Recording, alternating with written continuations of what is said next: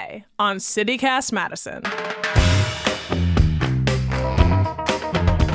Local city government has a huge impact on your day-to-day, like how you get around, what kinds of buildings get built, and policing in your neighborhood.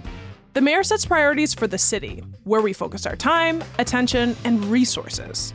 There's a race for Madison mayor, and today we're speaking to challenger Gloria Reyes. Reyes is a former MPD officer, former president of the Madison School Board, and was a deputy mayor under former Madison Mayor Paul Soglin. She's centering her personal experience and deep community ties in her bid to be Madison's next leader. It's Tuesday, March 7th. I'm Bianca Martin, and here's what Madison's talking about. Gloria, hello. Hello, Bianca. Thank you so much for having me on the show today. Well, thank you for joining us. It's a big election coming up, and so let's get into it. What is the biggest challenge currently facing Madison? Yeah, that's a great question. You know, I've been out in community talking to residents for the past several months, and there's a couple real challenges. It's housing and public safety, but everything is so intertwined. So it's really hard to really think about just like two or three issues, right? It is, when you talk about housing, it's all about economic development, right? And then, you know, if you don't have the basic needs met for our communities, then you have public safety issues. So it really is hard to answer that question because so many of these issues are intertwined. But I think housing and public safety have been on the forefront. But then also when you look at the root issues, like I said, it is economic development, transportation equity, public schools. And so they're all intertwined. Yes, definitely. So why should voters elect you mayor in April? You know, I've been drafted to run for mayor, and up until like 2 years ago, people had started to ask me to consider running. I stepped in this race because I care about the residents of this city. Madison raised me. I grew up in the city. And so I'm a daughter of migrant farm workers who came to Madison during the 70s and fighting for better wages and living conditions for hardworking migrant farm workers across Wisconsin. And they marched here to Madison and fell in love with Madison. And that's where it all started.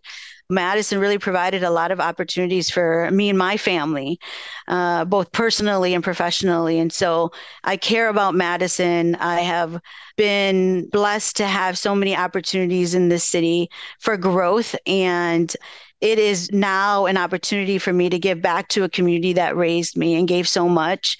Given the experience that I have today, I really do feel we need a strong leader who's going to lead City Madison forward and with dealing with all these complex issues. And I'm the person to do that. Madison prepared me to step up today and lead. The current mayor has implemented a number of significant policy changes during her first term. What would you have done differently, if anything? Yeah, I mean, I think the big difference between me and the current mayor is that she's very policy driven. And I think it's important for a leader to understand policy.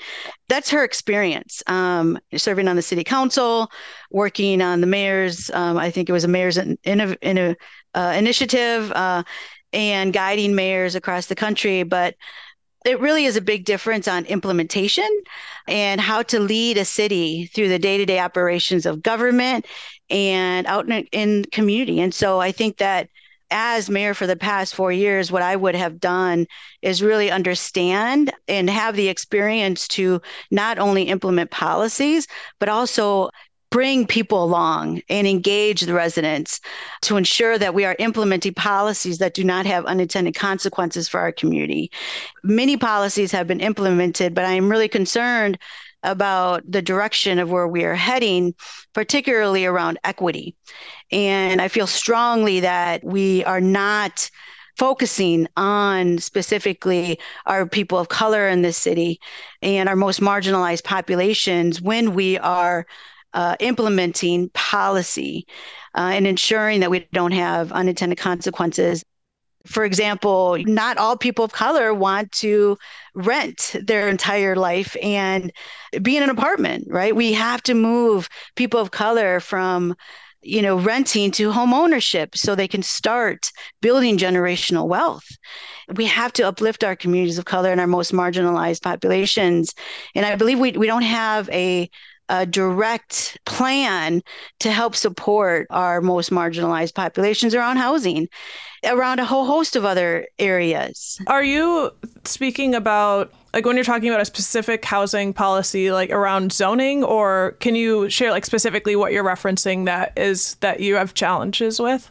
Sure. I mean, I think the most recent one is zoning, where they're talking about changing the definition of how many people, unrelated parties, can live in a home.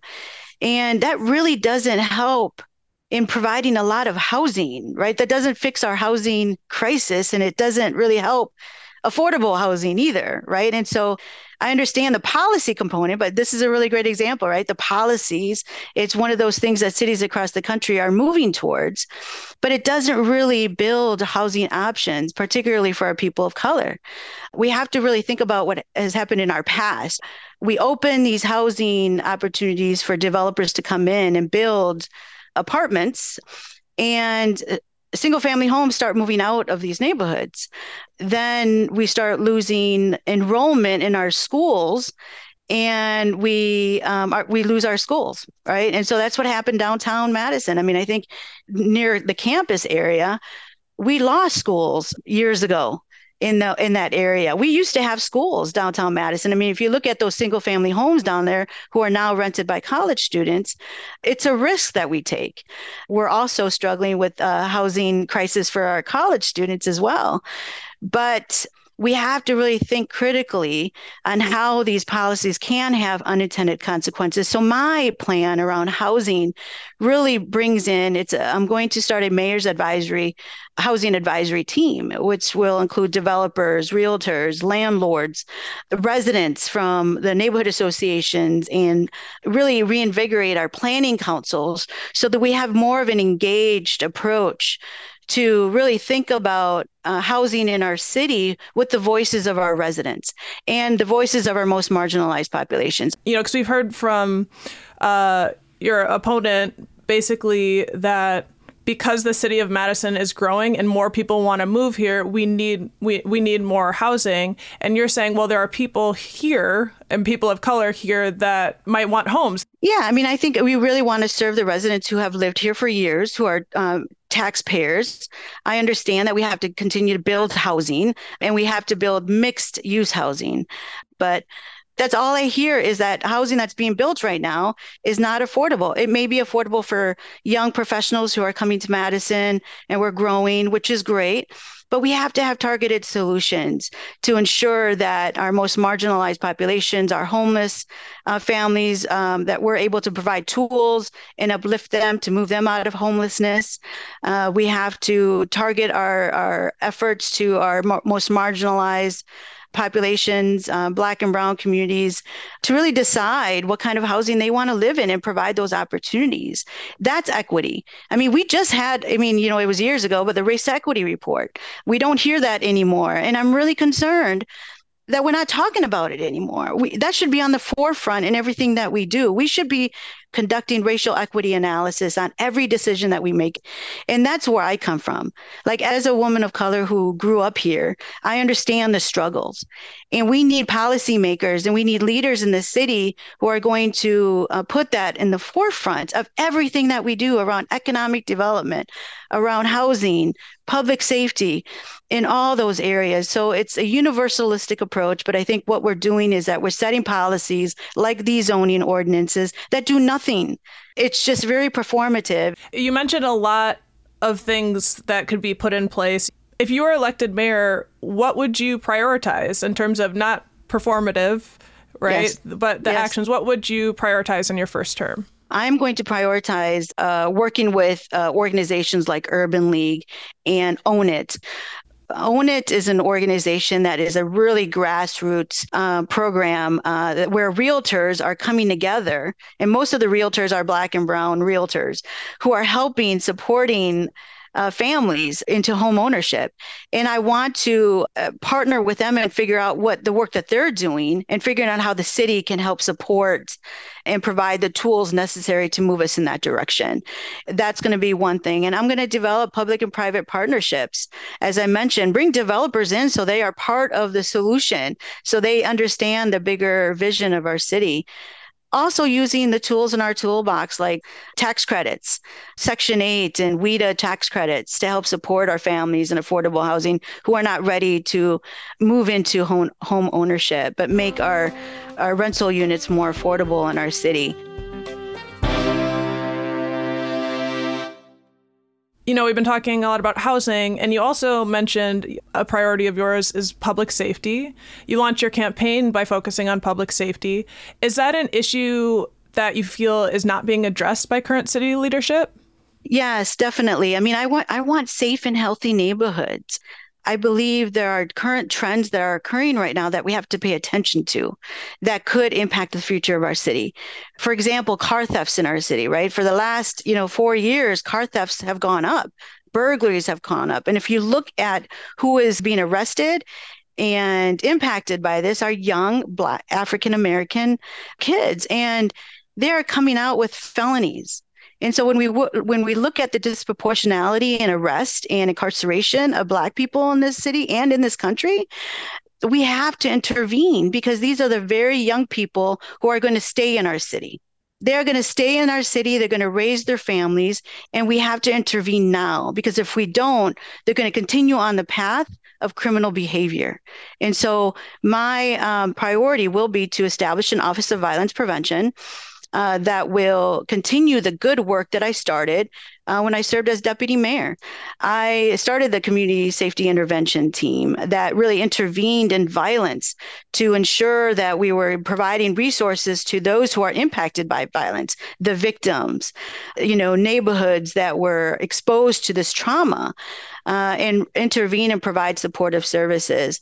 And I really want to look at, what we can help our schools with, not necessarily having officers back in schools, but using data-driven strategies to provide intervention and prevention opportunities for our young people in our high schools, establish that trust and relationships with law enforcement and, city government officials who are working around violence prevention efforts. So, yeah, I wanted to ask you about, because you were Madison school president, and during that time you voted to end the contract with the Madison Police Department to station one police officer, like you said, in each of the school districts for big high schools. Would you make that same decision today? So, I mean, I think back in the day when that occurred, that occurred after the social unrest of George Floyd's murder. It was horrific. I mean, we saw the murder of a Black man on TV by a white police officer. It was during a pandemic. Schools were closed. And so it was a very difficult decision for me to make because I did support officers in schools. I know firsthand the relationships and trust they were able to build and prevent kids from going to jail on a day-to-day basis. And they were able to intervene. So I saw value in them. But everything changed. I had protesters come to my house. I went out and engaged with them in my pajamas, by the way, and engaged with them and listened. That's what leaders do, right? They listen, and people were pissed off, and I understand why. And so it was at that time, what leaders do is they really reflect, move aside their personal, professional beliefs on a certain issue and do what's best for the city at that moment in time. And that's what I did. And I think at this point in time, as mayor, I will continue to ensure that law enforcement have some sort of relationship with our schools. I don't think we'll ever go back to having officers in schools, but I do want that relationships and trust that they had when they were in schools. When an officer responds to a school for an incident, I want to have them have some relationship with our students. And me as mayor, I won't have direct jurisdiction over the school district, but I do have some authority over the Madison Police Department and our community to find some solutions to ensure that we are not causing harm and we're not, moving our kids into the criminal justice system, but instead making sure that they're safe and intervening when we have to. But Yeah. And I yeah. mean, you are a former police officer and detective. Do you have the support of the Madison Police Department in this race? I'm not sure. As far as the formal endorsement, I don't have that right now.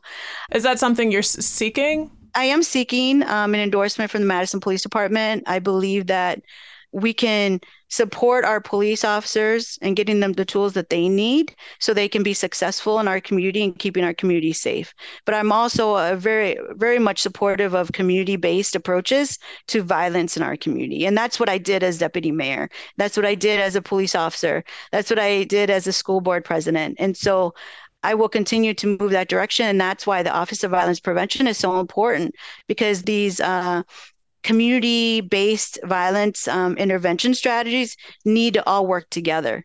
It is about working tightly with our schools, working with our police department, and having those community-based intervention strategies. There's so much passion and thought. I know. I just want to take it in. These mayoral races are more expensive than ever. Do you worry about the cost it takes to run for office? I do worry about that. I mean, I think, that's why when I ran my school board race, I was the underdog the whole race. I ran against an incumbent. She was a really good incumbent. I just felt that there was a missing voice on the school board that I could fill. And so I was the underdog the whole time. And so I didn't raise as much. And so after I won that election, I started a group called Adelante. Adelante means forward, and Adelante really was a political action group to help support people of color to run for political office, right? Recruit and train and provide support for our communities of color, because we know that people in our communities just don't have the financial ability and those connections and networks to raise money. And so we really wanted to be that. And so we have been successful for the last several years in getting people of color elected to the school board, to Dane County Board, to city council. I understand that challenge, and it's a challenge here in this race. I have not raised as much as the incumbent, but I have the experience. When growing up here, I grew up in Kennedy Heights, and, I spent a lot of time at Darbo, Marquette Street on the, east side of Madison. And, when we were kids, we would run from police, and, we were scared of the police.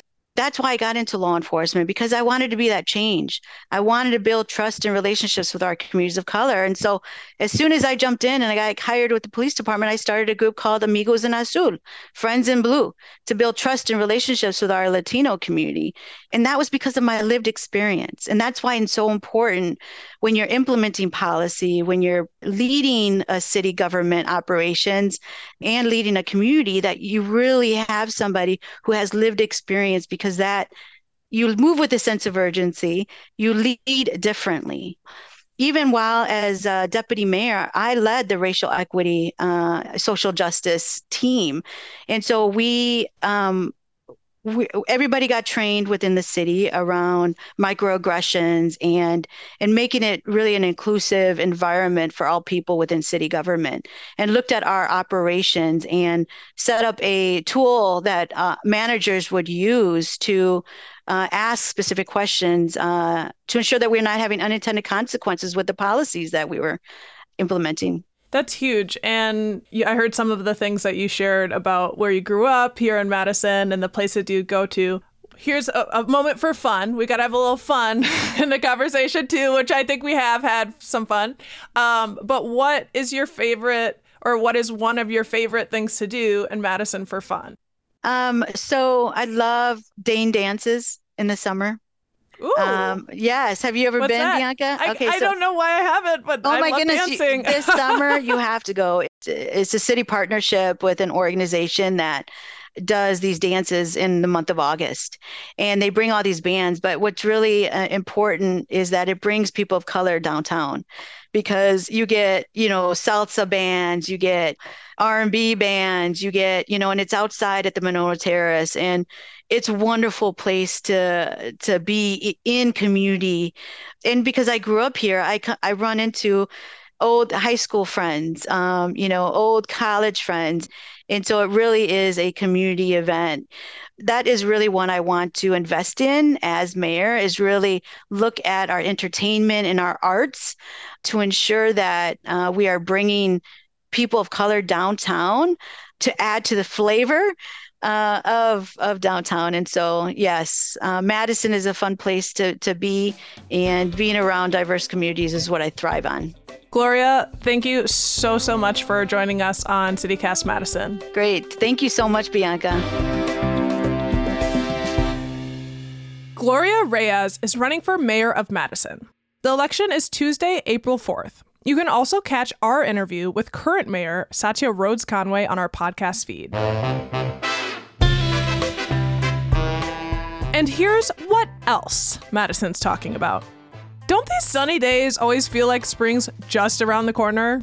Well, if you're itching to start your garden, and that itch isn't just an early run-in with a stinging nettle, you can get free seeds at the Madison Public Library. They're available at the Goodman South branch, the Lakeview branch on the north side, Penny Library on the east side, and the Sequoia and Meadow Ridge branches on the west side.